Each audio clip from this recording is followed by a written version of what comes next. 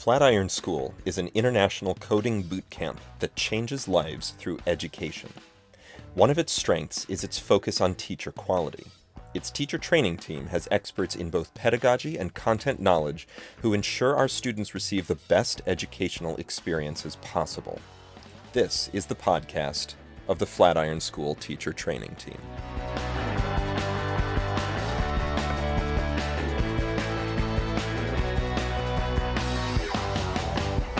Hi folks, it's Sean. I'm the Director of Teacher Training at Flatiron.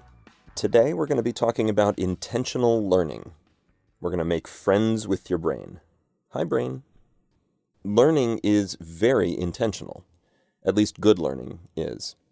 You can learn things by accident, but if you want to learn things effectively, you want to use what we know about neuroscience and educational research in order to make really good decisions and very intentional decisions about how and what you learn.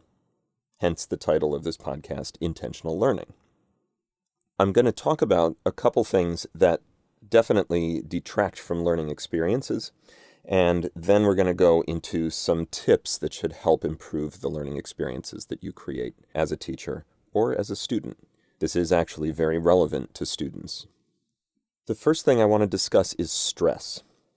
Stress has a negative effect on learning. That's not to say that stress is not a motivator. Stress is definitely a motivator. If you are concerned about getting a poor grade, you're going to try to get a better grade.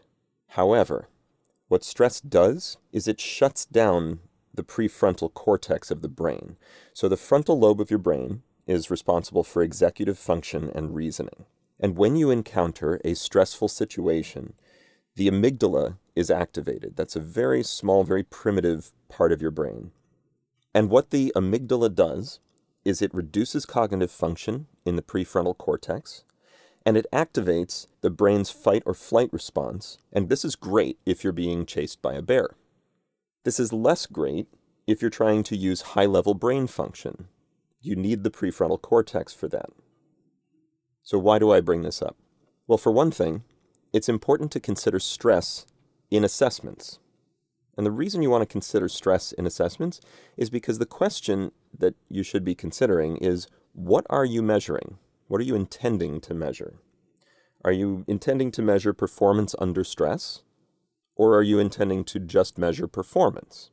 If you want an accurate read on what somebody knows, testing them in a stressful situation is not the best way to get that answer.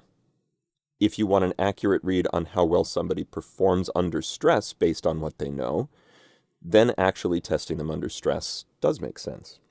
So the first thing to do is just to consider the fact that stress reduces the capacity for learning and it reduces the capacity for executive function.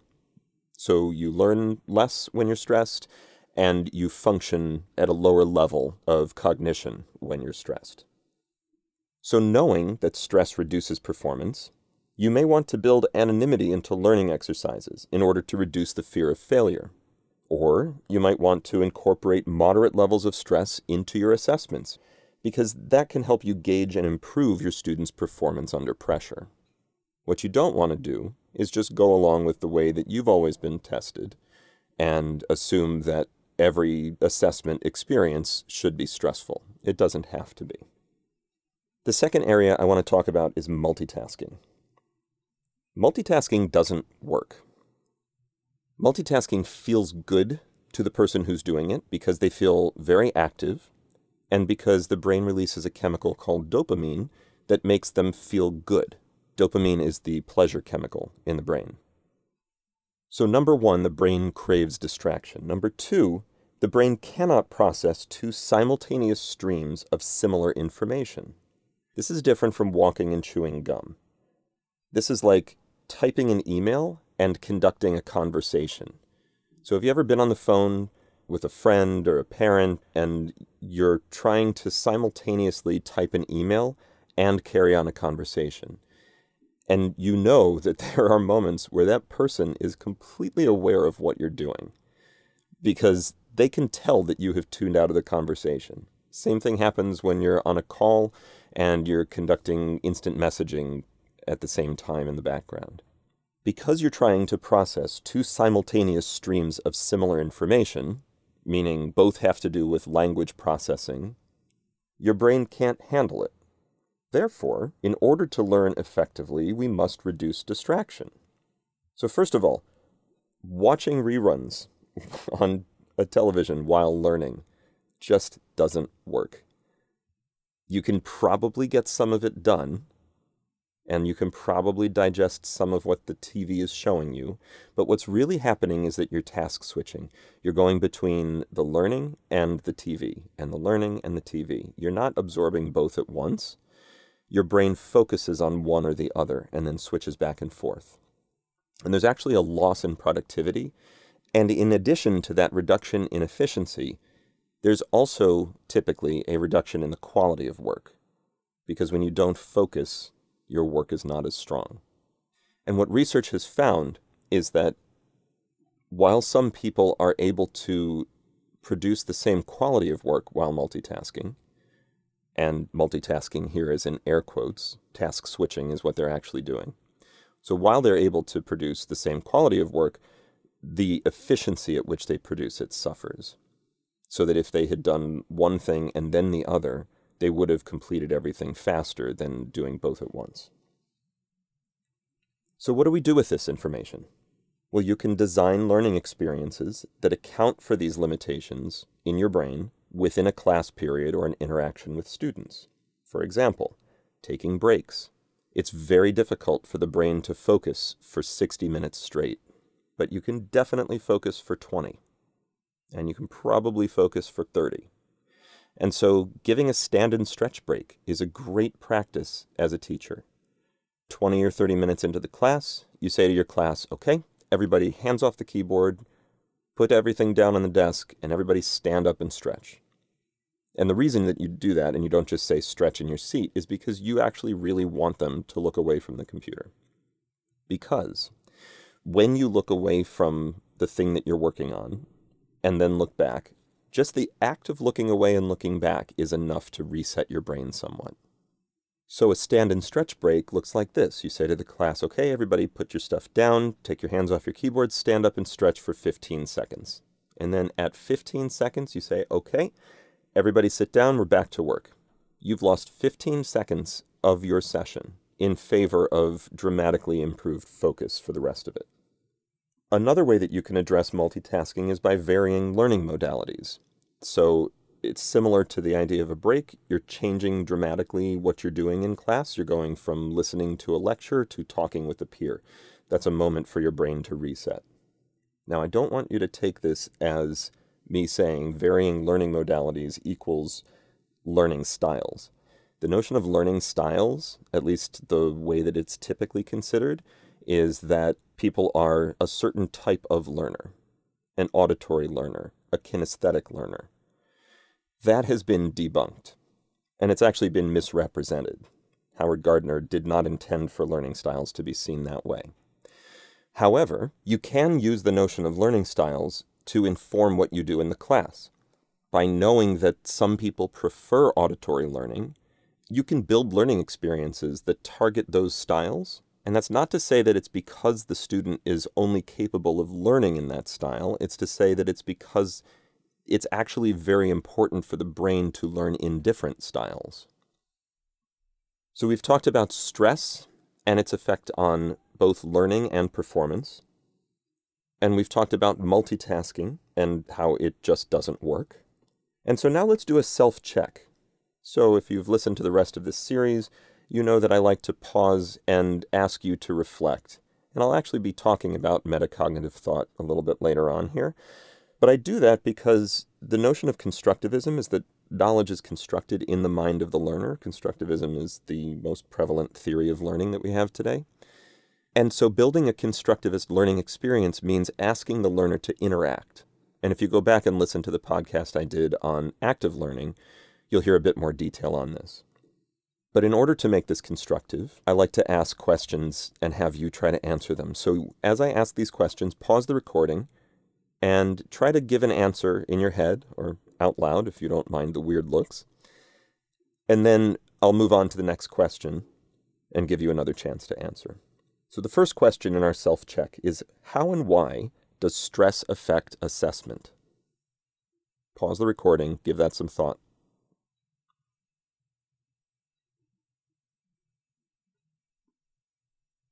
The second question is, how might you structure an upcoming lesson to create the best possible learning experience for your students?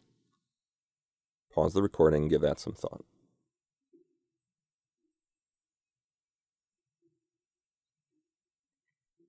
Hopefully you've actually thought these through and given some answers. I'm not going to answer these things. If you're interested in the answers, just jump back in the recording. You can play it back a little bit.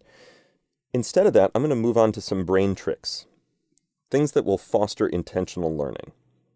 And I'm going to talk about a few brain tricks that you can use in your class or your student interactions.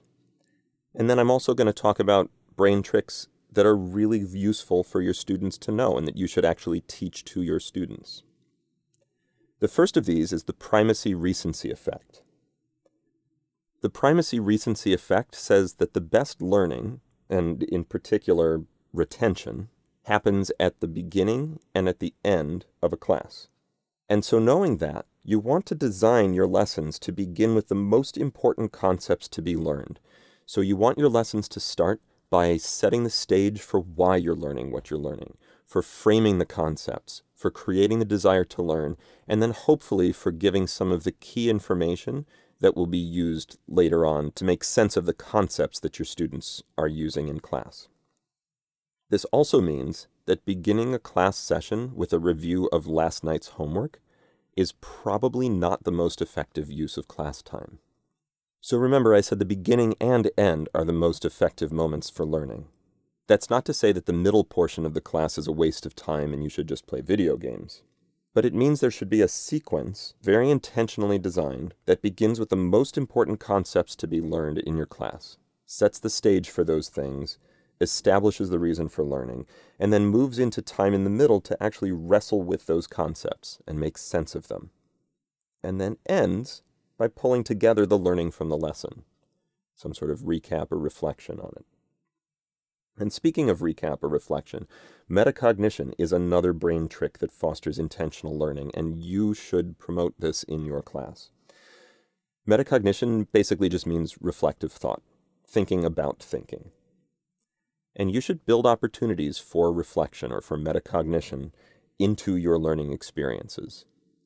So perhaps your students have worked with a concept, they've talked with a neighbor, they've tried out the thing in class, you've come back at the end of class, and they now are able to pull the information together. Give them some time to reflect on what they've learned. That actually helps cement the learning in the brain. So there's a concept of an exit ticket, where before you leave class, you have to write down the answer to something. It could be one thing you've learned, or it could be an actual answer to a question. But it's your ticket out of the classroom, and you have to answer it. Doing something like this promotes active, reflective thought. So those are a few brain tricks that you can use in your class or in your interactions with students. There are also brain tricks that you should teach your students. For example, spaced repetition with deliberate practice. Spaced repetition is the idea of spiraling a learning experience, coming back to concepts. So you learn something, you stop working with it for a little bit. You learn it again, you stop working with it for a little bit. And then as you keep coming back to it, each of those interactions with the concept strengthens your understanding. Deliberate practice means focusing on the specific thing that you need to learn. So I'll use an example of my daughter, who has recently been learning math concepts, math facts, just multiplication tables, division tables, things that you just have to memorize in order for the rest of math to make a lot more sense. I've taught her spaced repetition and deliberate practice. So the way that she learns her flashcards is she'll sit down with them for 5 to 10 minutes, and she'll just memorize. 3 times 4 is 12, 3 times 4 is 12, right? Just memorize the answers. And then she'll test herself on them. She'll hold up a flashcard, what's 3 times 6? And then she'll have to give the answer. And if she can't give the answer, she pulls that card out and puts it down. And so by the time she's gone through this a few times, she's got them fairly well memorized. She's recognized the ones that she couldn't remember. She's practiced those. And then she puts it aside for a while. meaning like a day or more. The actual most effective time period for spaced repetition is a week. That's not realistic for a program like ours, our boot camp. You can't just wait a week. But the longer you go and the more you forget, the better spaced repetition works, because you've built those connections in your neurons, and now you're reinforcing them. So my daughter comes back to her flashcards the next day. She doesn't get to wait a week. She comes back the next day and she practices and she tests herself. What's 3 times 5? What's 3 times 7? And if she can get it right, great. If she gets it wrong, she puts it to the side. And then she goes and does the deliberate practice portion. The deliberate practice portion is focusing on just the very specific thing that you need to learn. And so she does that, and then she tests herself again, she puts it away, and she waits till the next day. And in a very short time, I saw her improve dramatically at math. She has the rote memory of the math facts, and she's now able to start applying them. And that came because she used spaced repetition and deliberate practice.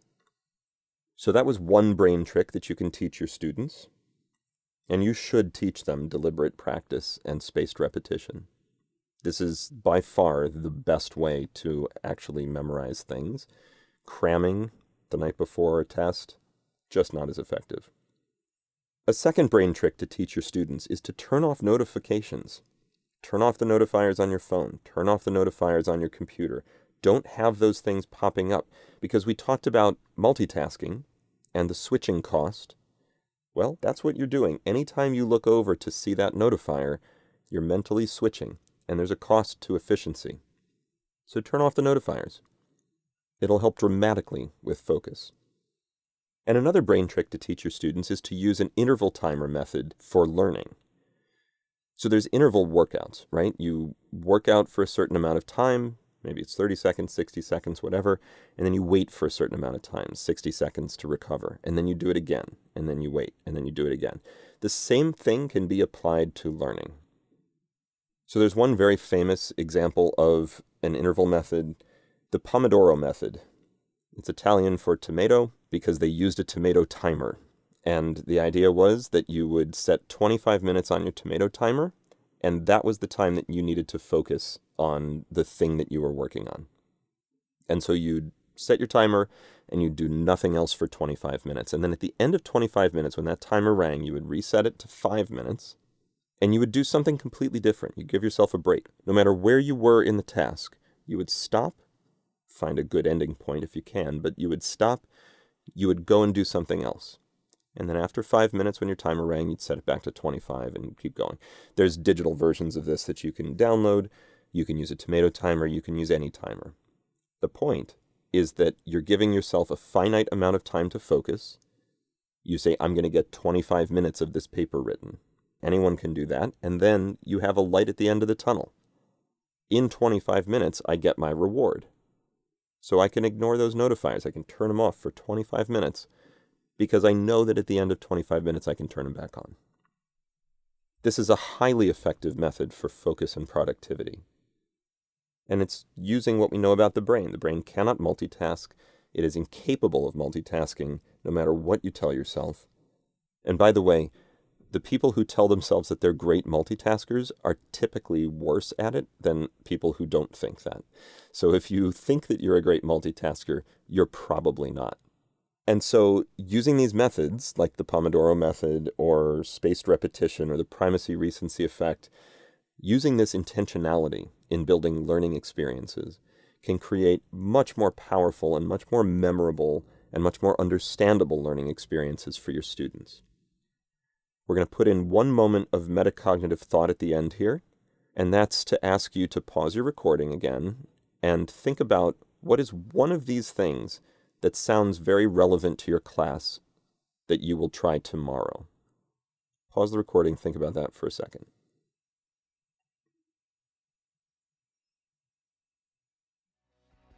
Okay, I hope you came up with something great. I wish you luck in trying it out. Thanks for listening, folks. Have a great day.